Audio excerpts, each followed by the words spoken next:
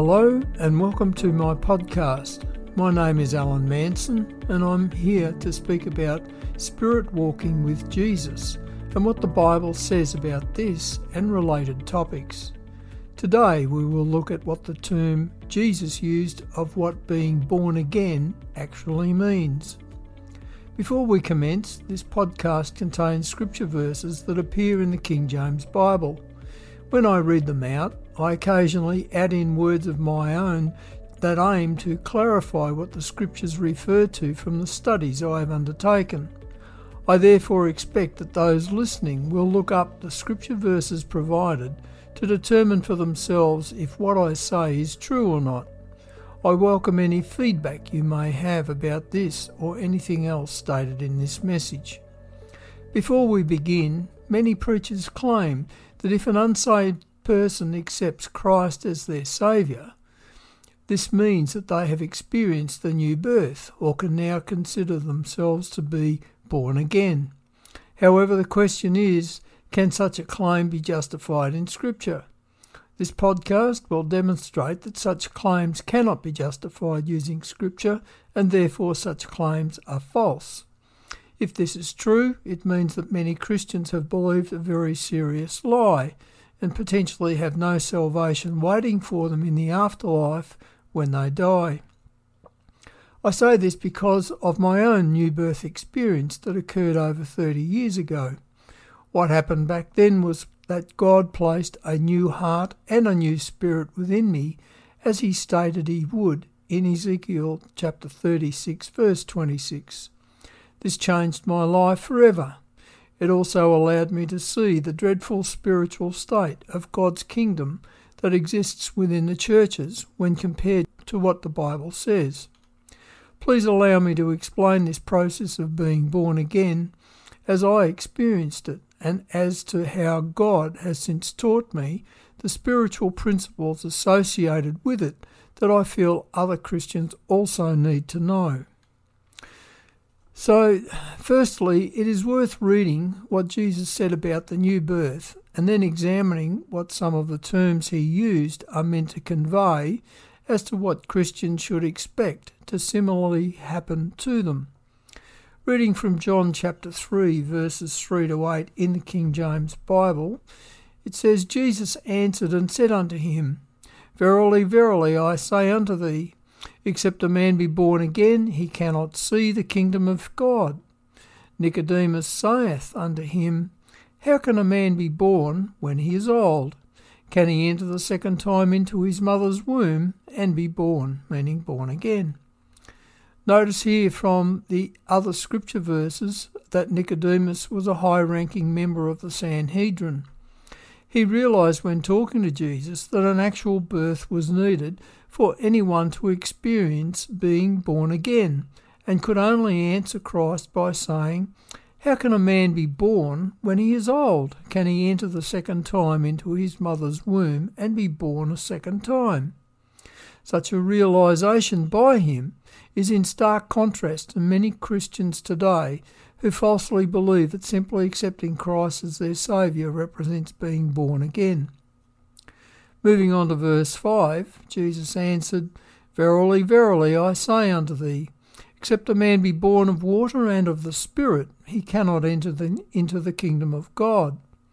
Notice here that Jesus plainly says that the new birth is an essential requirement for entry into heaven at one's death, where he says, quote, Except a man be born of water and of the Spirit, he cannot enter into the kingdom of God.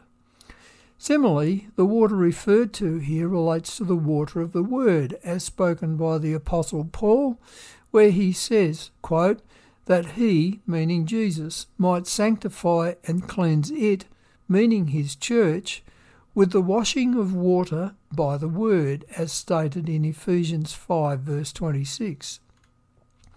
This means that unless any church congregation has been purified, washed and cleansed by the pure word preaching from the pulpit, that such a congregation is not saved, as this is the only way each congregation member can be sanctified.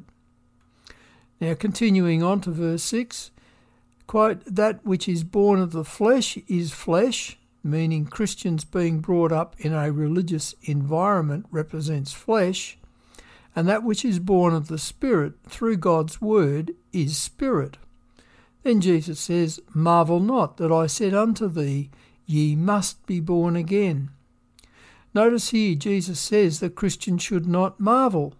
This means to become shocked when realising that such a spiritual requirement is necessary for entry into heaven at one's death.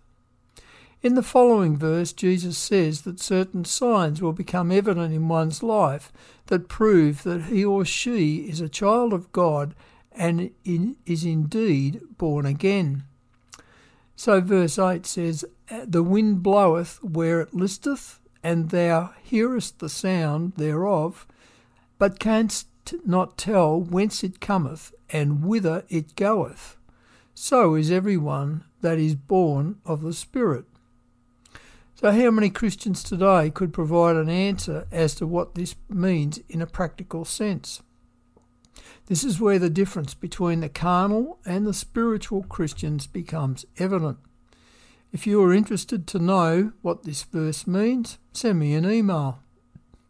Next, a natural birth is a good basis upon which to appreciate how the new birth occurs in the spiritual sense.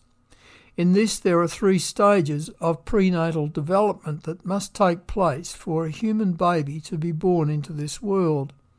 These 3 stages are similarly required to spiritually produce a child of God into this world. The 3 stages are, first, the germinal, second, the embryonic period, and third, the fetal period. The following biological process of producing a human baby must be understood before the spiritual process can be appreciated. In this, a mother-to-be produces an egg in her fallopian tube each month. When the male sperm fertilises the egg, the germinal stage of development begins to take place.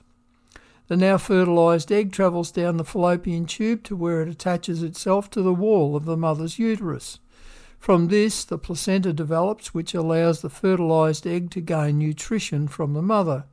This allows the fetus to grow in size and shape throughout the embryonic and fetal stages of development until the day of its birth. Its birthday represents the child's exit from the world of its mother's belly into this world that we live in, which provides disappointments and hardship. In this, God has created this world for every person born into it so that the next stages of each child's physical development of babyhood, childhood, youth and manhood can take place physically. From the spiritual growth perspective, the common features of this prenatal development process of human growth are the seed, the egg, the womb, and the birth. So the following points highlight the similarities that exist between a physical birth and a spiritual birth. So with a physical birth, the seed represents the sperm of the male. However, spiritually, the seed represents God's word being preached, which lodge in the heart of those who hear them. This claim is stated by Jesus in the parable of the sower and the seed, mentioned in Mark chapter 4, verses 10 to 20. Physically, the egg produced by the woman waits to be fertilised by the sperm from the man. Spiritually, the egg represents the human heart located inside our inner man.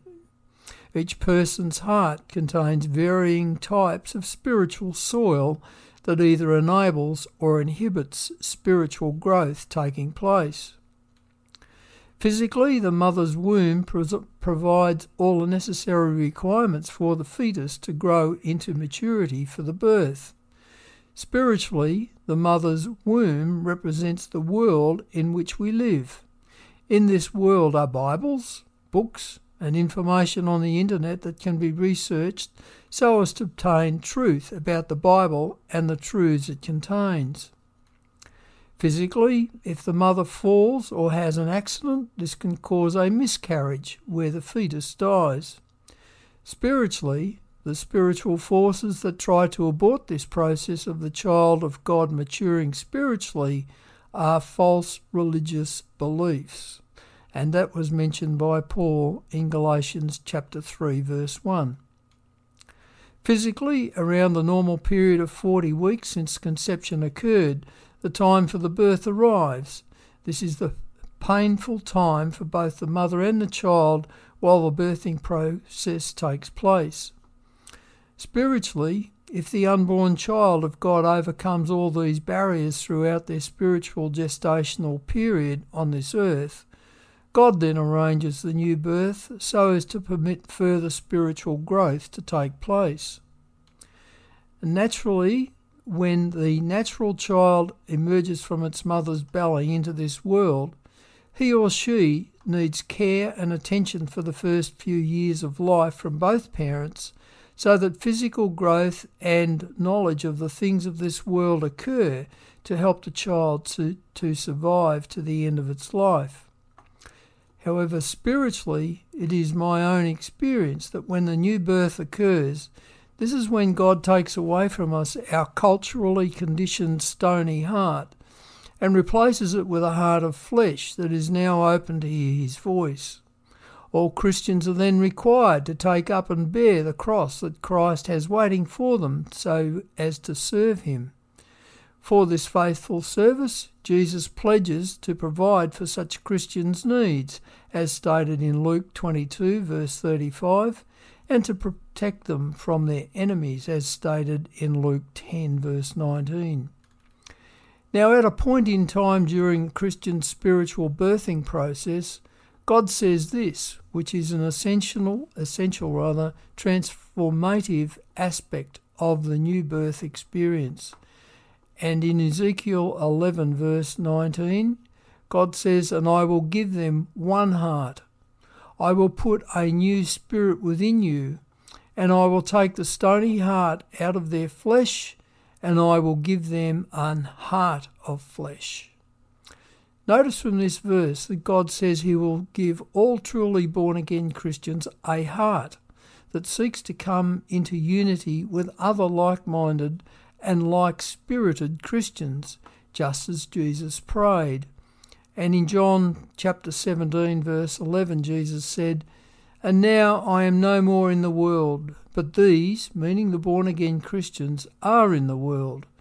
And I come to thee, Holy Father. Keep thou thine own name, those whom thou hast given me, that they may be one," meaning or in unity with us, "as we are," meaning one in unity. However, on the contrary, I've found religious people prefer to create divisions between themselves in their own religious community and also with other Christians, especially with the truly born-again Christians. Also, God says that, quote, "He will put a new spirit within you." This means that if your former spirit was dead to him or even alive to Satan through a false Christian religion, witchcraft or other occult practices, the new birth is something that is available to anyone on earth who sincerely seeks after God, as stated in Isaiah 55 verses 6 and 7, which says, "Seek ye the Lord while he may be found. Call ye upon him while he is near. Let the wicked forsake his way, and the unrighteous man his thoughts. And let him return unto the Lord, and he, God," meaning God, "will have mercy upon him, and to our God, for he will abundantly pardon." The point here is that if every man or woman who is genuinely seeking the God of creation and his Son Jesus Christ, the promises of Isaiah 55 here will be fulfilled at the new birth if a spiritual abortion does not occur along the way. More on that shortly. So more about the new birth. I just want to say no one has any choice as to who their parents are, what their country of birth will be, or their gender prior to their birth. These choices were all made by our Creator, God the Father. The Bible indicates he knew each of us prior to our natural birth. This is because he says he knew the prophet Jeremiah before he was born into this world, as stated in the following verses of Scripture. So in Jeremiah chapter 1 verses 4 to 5, then the word of the Lord came unto me, saying, verse 5, before I, meaning God, formed thee in the belly of thy mother, I knew thee. The above verses clearly state that as God knew Jeremiah before his birth, it is reasonable to assume that he knows each of us before our parents conceived us and brought us into the world. As I understand it, when the heart of a fetus commences to beat, it is at this point when God places our spirit into our fetus, and it is at this point in our physical development that we become a living soul, as stated in Genesis chapter 2 verse 7. The Bible says that God treats all people from any race, all culture, all religions equally, as stated in Acts 10 verse 34, providing that they reject all that is wrong within these religions and start their new life with God afresh, meaning walking in truth, as the Apostle John said to the elect lady in 2 John chapter 1 verse 4. He said, I rejoice greatly that I found of thy children walking in truth, as we have received a commandment from the Father. If people seeking God understand and do this, there is therefore no discrimination between any type of person on earth with God. And in Acts 10 verse 34 it says, Then Peter opened his mouth and said, Of a truth I perceive that God is no respecter of persons, but in every nation he that feareth him and worketh righteousness is accepted with him. So before we explore more about the new birth, we need to look at some of the issues that closely associate with this phenomenon. The first one are the principles of spirit-to-spirit communication. It's my belief from studying the scriptures that when Adam and Eve communicated with God, as stated in Genesis chapter 3 verse 8, they probably communicated with each other spirit to spirit. This is because scripture says the human tongue is set on the fires of hell, as stated in James chapter 3 verse 6. Such unholy communication using the tongue in an audible language with a holy God could not have happened, at least not back then. The Bible indicates that after Adam and Eve were removed from the Garden of Eden, they became spiritually dead. This would have meant they could no longer speak between themselves, nor with their Creator. Therefore, after using hand signs and noises with their mouths, one imagines that some form of spoken language began to evolve between them. The point here is that after being expelled from God's garden, Adam and Eve became spiritually dead to God prior to conceiving their two sons, Cain and Abel. As the Bible says that Eve is the mother of all living humans on earth, as stated in Genesis chapter 3 verse 20, this means that everyone born on the earth is a descendant of Adam and Eve and are born into this world spiritually dead unto God. It is through the process of the new birth that God requires his children, meaning the descendants of Adam and Eve, to come back to him while alive on earth and to serve him, just as Jesus, who is also a descendant of Adam and Eve, served him during his lifetime on the earth. And in 1 Corinthians 15 verse 45 it says, And so it is written, the first man Adam was made a living soul.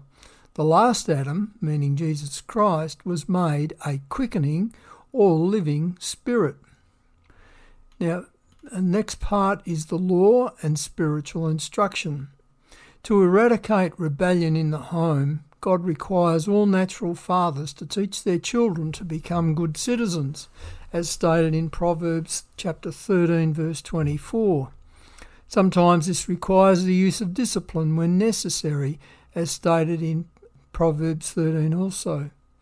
However, when a Christian has a born-again experience, it is the study of the scriptures that instructs God's born-again spiritual children on earth how to prepare for their next life with Jesus. And quoting from Galatians 3 verses 24 to 25, Wherefore the law, meaning the 10 Commandments, was our schoolmaster to bring us unto Christ, that we might be justified by faith. But after that faith is come, we are no longer under a schoolmaster. So the foregoing verses indicate that faith comes after the lessons of the law have been learned. This means that sin in any form must be eradicated in every born-again Christian's life. If sin still remains, this indicates such a Christian is not born again and therefore has no salvation. Now the next topic is the tongue, which is an enemy of God. Once Adam and Eve could no longer communicate with God, I believe they became spiritually dead towards him because he denied them the right to eat of the tree of life, as stated in Genesis chapter 2 verse 17 and Genesis 3 verse 3. The Bible says this about the human tongue that uses human-developed language to communicate with other people. And from James chapter 3 verses 5 to 10, even so the tongue is a little member and boasteth great things. Behold, how great a matter a little fire kindleth. And the tongue is a fire, a world of iniquity. So is the tongue among our members, that it defileth the whole body, and setteth on fire the course of nature, and is set on fire of hell. For every kind of beasts and of birds and serpents and of things in the sea is tamed, and hath been tamed of mankind. But the tongue can no man tame. It is an unruly evil, full of deadly poison.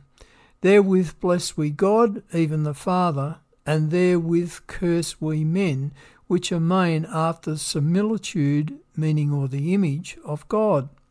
Out of the same mouth proceedeth blessing and cursing. My brethren, these things ought not so to be. So the new birth has been designed by God to break the curse that Adam and Eve established between him and us. The effect of this curse can be seen as rebellion that children often display against their parents, which is replicated in Christians who rebel against what God's words plainly say in the Bible. The new birth also aims to restore that intimate spirit-to-spirit level of communication between God and his children who are serving him while on the earth. The scripture verse that confirms this claim is where Jesus says, quote from Matthew 7 verses 22 to 24, "Many," meaning Christians, "will say to me," that's Jesus, "in that day following the rapture, Lord, Lord, have we not prophesied in thy name? And in thy name have cast out devils? And in thy name done many mighty or wonderful works? And then will I," meaning Jesus, "profess unto them, I never knew you. Depart from me, ye that work iniquity," or rebellion. So here the word iniquity means rebellion against God and Christ. Any Christians associated with a false religion represents rebellion against Christ. This is because all religions have been created by Satan and his people in the pulpits. The next topic is titled God's Process of Spiritual Restoration. Naturally, the preaching of the true gospel of Jesus Christ reveals to those who hear it the path of spiritual restoration that God's people must travel on if they are sincere in their desire to spend eternity with Jesus Christ. Another vital ingredient in achieving this goal is of having a love of the truth, no matter what it might reveal. However, the Bible reveals that in these last days, and I'm quoting from 2 Thessalonians chapter 2 verse 10 that says, "They," meaning today's Christians, "received not the love of the truth that they might be saved. And for this cause God shall send them," meaning the stubborn religious Christians, "a strong delusion that they should believe a lie, that they all might be damned in hell who believed not the truth, but had pleasure in unrighteousness." So to avoid this happening, the following steps should be considered. Step 1, seek God. All unsaved people need to cry out to God for them to be considered one of his children on the earth, as stated in Isaiah 55 verse 6. Such people then need to start reading the Bible to determine what forms of human behaviour are classed in it as being sinful and therefore offensive to God. Such behaviour in one's life must stop. Otherwise, God will not accommodate any sinful behaviour in his people or in heaven, as stated by this man healed by Jesus Christ. So in John chapter 9, verse 31, this man says, "Now we know that God heareth not sinners. But if a man be a worshipper of God and doeth his will, him he heareth." So Christians cannot advance in their spiritual relationship with God if any sinful behaviour is evident.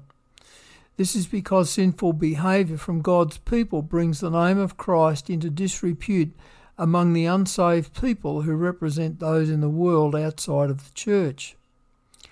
So the second step here is to obtain a King James Bible. Demonstrate to God that you are desperate to find him. Start reading from the book of John and continue reading up until the book of Revelation.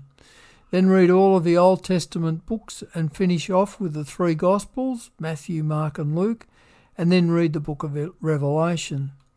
In the meantime, commence looking in the various churches for truly born-again Christians who are walking in the Spirit and are not full of their religious beliefs, meaning they quote the words of men and women in their religion to bring people into bondage, rather than quote the words of God that ultimately bring eternal life. And the third step is to ask God to test you. This is a very difficult thing to do. This is because all hell is likely to break forth in your life, as stated in the following verse of Scripture. I'm reading from 1 Peter chapter 4, verses 11 to 13. "Beloved, think it not strange concerning the fiery trial which is to try you, as though some strange thing happened unto you. But rejoice, inasmuch as ye are partakers of Christ's sufferings, that, when his glory shall be revealed at the rapture, ye may be glad also with exceeding joy when you too rise into the air to meet him." Asking to be tested is what I asked God for early on in my walk with Jesus. In this, he removed many things from my life that would have prevented me from drawing closer to him. These things can't be seen at the beginning. One must ask in faith and patiently endure to the end of the trial to appreciate that God was with you as you endured these afflictions in your life. And as an example, in Hebrews chapter 6, verse 15, it says, "And so after he," meaning Abraham, "had patiently endured to the end of his trials, he obtained the promise." Step 4 is study to become approved by God. Nobody can get into heaven unless they are approved by God. It's no different here on the earth. You cannot be approved to, say, be an accountant unless you are qualified and certified to act as one.